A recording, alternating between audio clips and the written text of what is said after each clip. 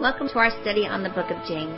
Today we are going to be looking at James chapter 3 as we look at verses 1 through 12. James has already explained to us two characteristics of being a mature Christian, hasn't he? We have seen in James chapter 1 that the mature Christian is patient in testing. And then we just completed James chapter 2. And he shows here that a mature Christian practices the truth. Well, today in our study, we will see the third characteristic of a mature Christian, and that is that you have power over your tongue. You know, the tongue is known as the world's smallest but largest troublemaker. In fact, just mention that you're speaking on the tongue, and people will immediately think of all the bad aspects of the tongue, don't they? And they immediately go into defense. Well, did you know, ladies, that the power of speech is actually one of the greatest powers that God has given us. You can use your tongue for either good or bad. With the tongue, you can praise God. You can pray. You can teach or even preach the Word of God. You can lead a person to Christ, encourage someone, and bring a smile to their face. Oh, what a privilege it is to have a mouth. But that same tongue can also be used for lies, to spread false doctrine, and curse God. It can be used to hurt another person or bring tears to their eyes. You know, the tongue can cause division and ruin friendships. How tragic it is that a person's words that come out of their mouth could actually cause such pain in another person's life. Well, I'm sure that we could all say we have been on the receiving end of both of these illustrations. Oh, we have been blessed through the words of someone else. But we have also been hurt, haven't we? Well, let's begin our study today. And let's turn in our Bibles over to James chapter 3, and let's look at verses 1 through 12. In these verses, James gives us 6 pictures of the tongue. In verse 3, you'll see he uses it as a bit. In verse 4, it is the rudder. In verse 6, fire. In verse 8, we see deadly poison. In verse 11, we will see it referred to as a fountain. And verse 12, a fig tree. Well, then Warren Wiersbe has put these 6 pictures into 3 meaningful classifications that reveal the 3 powers of the tongue. Let's look at that. It shows you have the power to direct, which would be the bit and the rudder in verses 1 to 4. And then you will see the power to destroy in fire and poison in James 3 verses 5 through 8.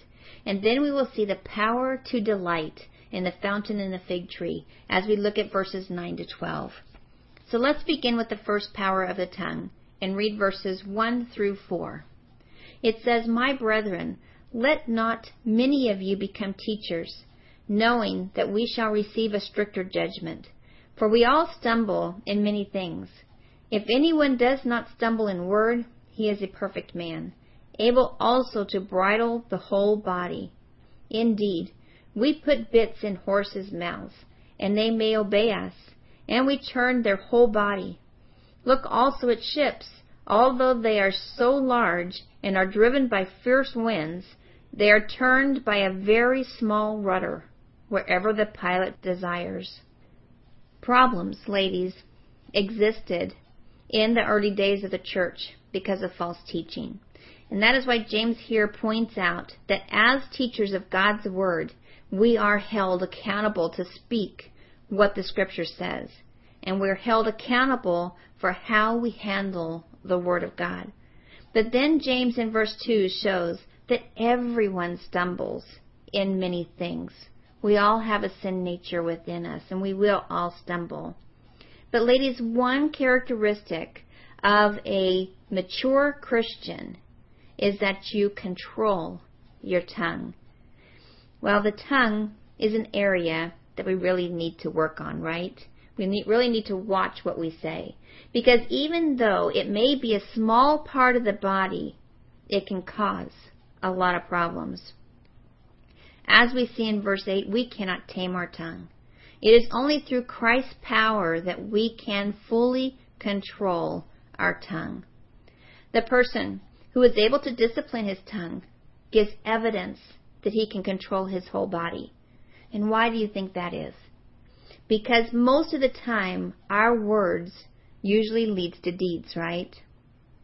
What we say usually ends up in action. Well, sometimes that action is just defending ourselves because it was something we said before we were thinking. Well, James gives us two examples in verses 3 and 4 of two items that are small in size, yet very powerful to direct or lead, just like the tongue. Let's look at that. It says, "Indeed, we put bits in horses' mouths that they may obey us, and we turn their whole body.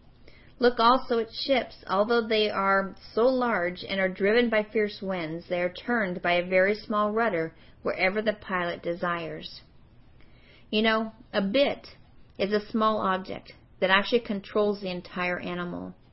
Likewise, a person who can control his tongue can control his entire being. What is in our heart, ladies, determines our speech content and our attitude. Matthew 12:34 says, "For out of the abundance of the heart, the mouth speaks." If there is a genuine faith in the heart, the accompanied works will be both appropriate speech and conduct, right? Well, James further illustrates this relationship of the activity of the tongue to the activity of the entire body through the rudder of a ship. You know, just a slight pressure on that rudder of the ship controls its course. The small rudder enables the pilot to steer that huge ship wherever he wants it to go. Well, both the bit and the rudder must overcome contrary forces, right? The bit must overcome the wild nature of the horse, and the rudder must fight the winds and currents that would drive that ship off its course. But James pointed out that no matter how adverse those circumstances are, if the rudder can be controlled by the pilot, the entire ship can be controlled, right? So the point of the illustration is that if a believer can maintain control of his tongue in adverse circumstances, then he can maintain control over his entire being. As believers, ladies, we are to maintain control. That we need to turn that control over to Jesus Christ, though, right? He needs to be in the driver's seat. And we need to surrender our lives over to Christ. When Christ controls the tongue, then we don't need to fear saying the wrong things. You know, David knew all of this too well. And that is why he said in Psalms 141:3, "Set a guard, O Lord, over my mouth. Keep watch over the door of my lips." There's a lot of us that need to say that, to have the Lord putting a guard over our mouths, right? Well, the bit and the rudder have the power to direct, as the tongue does. What we say, ladies, can have an effect on someone else's life. For example, ladies, how many of you know Edward Kimball? Well, in April of 1855, Edward Kimball went into a Boston shoe store and led a young Dwight L. Moody to Christ. And we all know the result of that, don't we? D.L. Moody was one of history's greatest evangelists of his day, a man whose ministry still continues today. And think about that, ladies. The story doesn't end there. Think about all the lives that D.L. Moody touched. One of those lives was F.B. Meyer. And then F.B. Meyer, with his new evangelistic fervor, influenced a gentleman named J. Wilbur Chapman. Well, and then Chapman, he helped minister to a converted baseball player, Billy Sunday. See, Billy Sunday was a professional baseball player who turned pastor. In fact, my in-laws both went to Billy Sunday Tabernacle and were saved. Amazing. The impact that a word has, doesn't it? Well, then, Billy Sunday had an impact on Mordecai Ham. And Mordecai Ham happened to be holding a revival in North Carolina, which led Billy Graham to Christ. And we all know Billy Graham, right? One of the greatest evangelists. Ladies, all of this started because Edward Kimball used his mouth for good, and he witnessed to a young man at a shoe store. And we can all do this, can't we? Ladies, never underestimate the power of the tongue and how good words can spread from person to person. The same way, bad words can be spread from person to person. You know, we can have an influence on people by what we say. Proverbs 15:1 says, "A soft answer turns away wrath, but a harsh word stirs up anger." Proverbs 12:22 says, "Lying lips are an abomination to the Lord, but those who deal truthfully are His delight." Oh, and then Proverbs 10:19, "In the multitude of words sin is not lacking, but he who restrains his lips is wise." Oh, ladies, we could go on. There's a million of them in Proverbs. Proverbs 17:27 says, "He who has knowledge spreads the word, and a man of understanding is of a calm spirit." Ladies, James has been pointing out that small things can have a beneficial effect. A small bit can be used to guide a horse. A rudder can affect the course of a large ship. Now, he goes on to show the small things can also be destructive in their effect, which leads us to our second power of the tongue, the power to destroy. Let's look at verses 5 through 8. It says, "Even so the tongue is a little member and boasts great things. See how great a forest a little fire kindles. And the tongue is a fire, a world of iniquity. The tongue is so set among our members that it defiles the whole body and sets on fire the course of nature. And it is set on fire by hell. For every kind of beast and bird, of reptile and creature of the sea is tamed and has been tamed by mankind. But no man can tame the tongue. It is an unruly evil full of deadly poison." Well, the two illustrations James uses here are fire and deadly poison. You know, like fire, the tongue can heat things up, right? We have all experienced this. A hot temper can lead to burning words that later we will regret. Well, Proverbs 14:29 says, "He who is slow to wrath has great understanding, but he who is impulsive exalts folly." Ladies, fire can be very destructive, just as the tongue can. Fire burns and hurts, and our words can burn and hurt, can't they? Fire spreads, and the more fuel that you give it, the faster and farther it will spread. Well, the same with the tongue. The tongue can spread hurtful gossip, can't it? And the more fuel you give it, the faster it spreads also. Oh, the sad thing is that words can break hearts and destroy reputations. Colossians 4:6 says, "Let your speech always be with grace, seasoned with salt, that you may know how you ought to answer each one." Oh, I liked how Warren Wiersbe put it. He said, "When you tame an animal, you get a worker instead of a destroyer. When you control fire, you generate power." He also went on to say, "If the heart is filled with hatred, Satan will light the fire.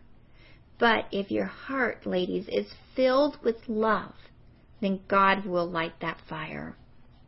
The second destructive aspect of the tongue is compared to deadly poison.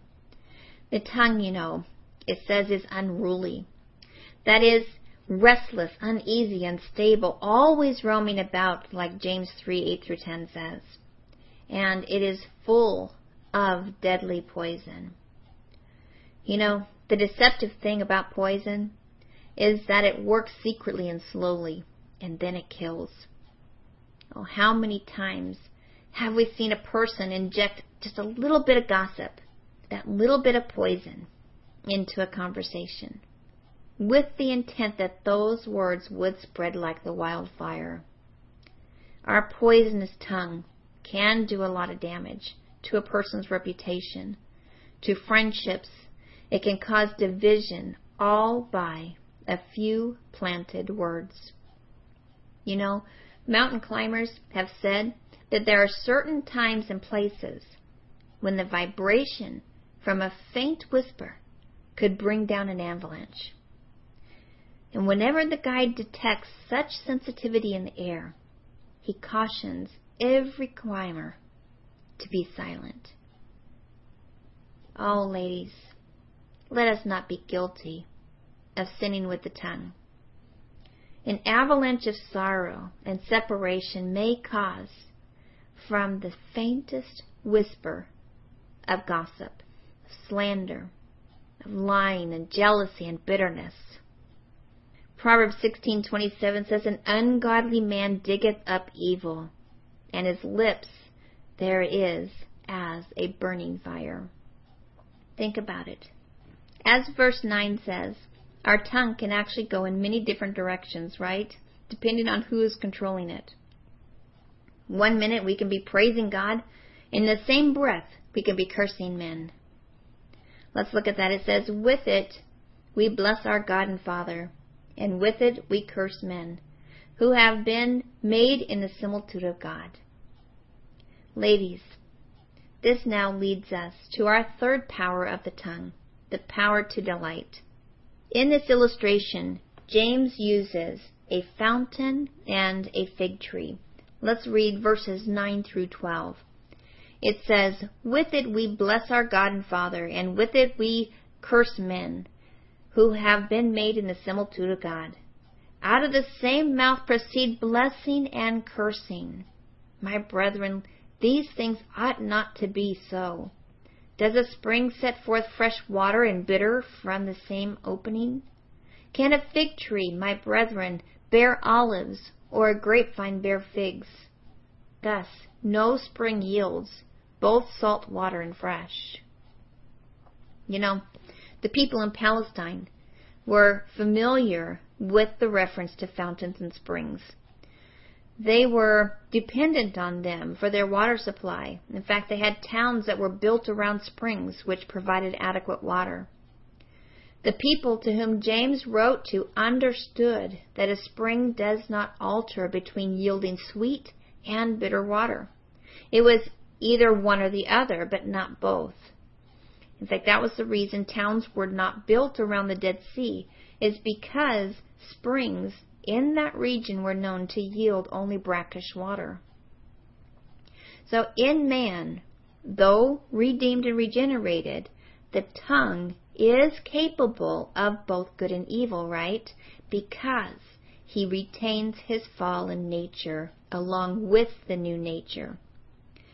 In Galatians 5:17, Paul describes the conflict between the old and new natures. It says, "For the flesh lusts against the spirit, and the spirit against the flesh. And these are contrary to one another, so that you do not do the things that you wish." And then when we look at Proverbs 10:11, it says, "The mouth of the righteous is a well of life, but violence covers the mouth of the wicked." Well, ladies, while man cannot tame his own tongue, he can turn the control of it over to the Holy Spirit, right? When he does this, the Holy Spirit becomes a well of living water in his life, as we see in John chapter 7. So when the believer quenches that spirit, that is when the bitterness of his fallen nature expresses itself. Well, the other illustration that James uses here is the fig tree in verse 12. You know, in Bible lands, the trees are vitally important to the economy.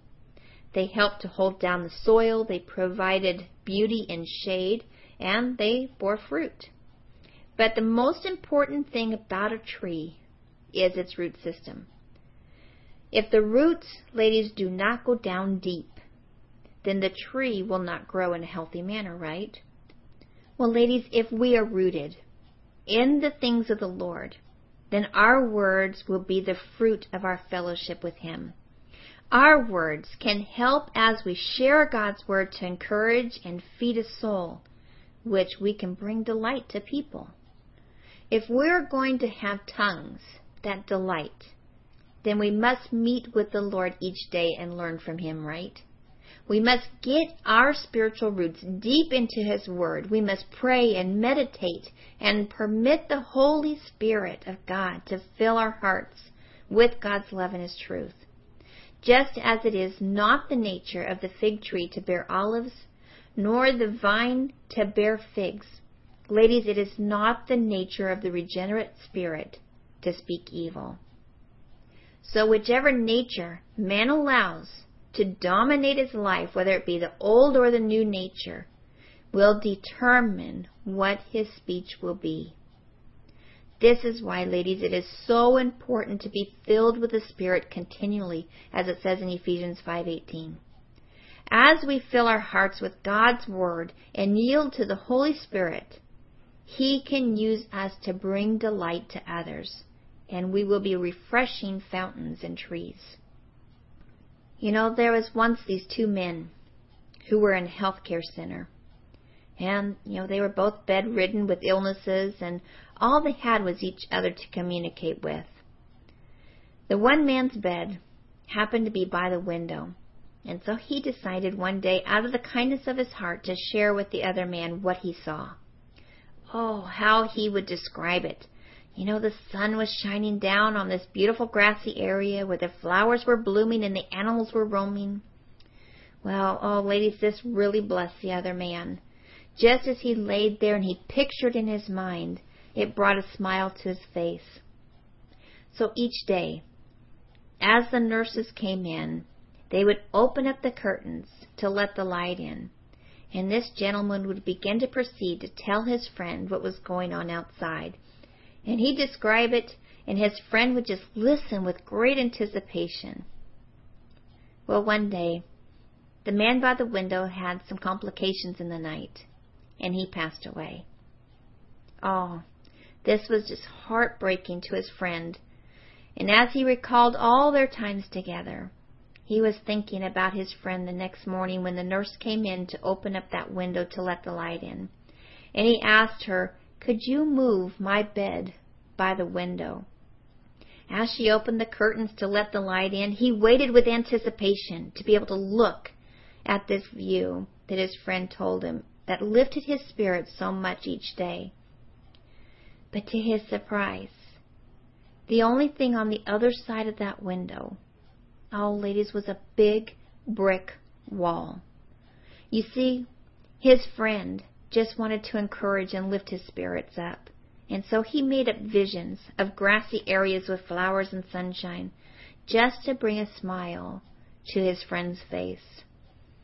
What sacrificial love that man had. Yes, ladies, the smallest but largest troublemaker in the world is the tongue. But it doesn't have to be a troublemaker.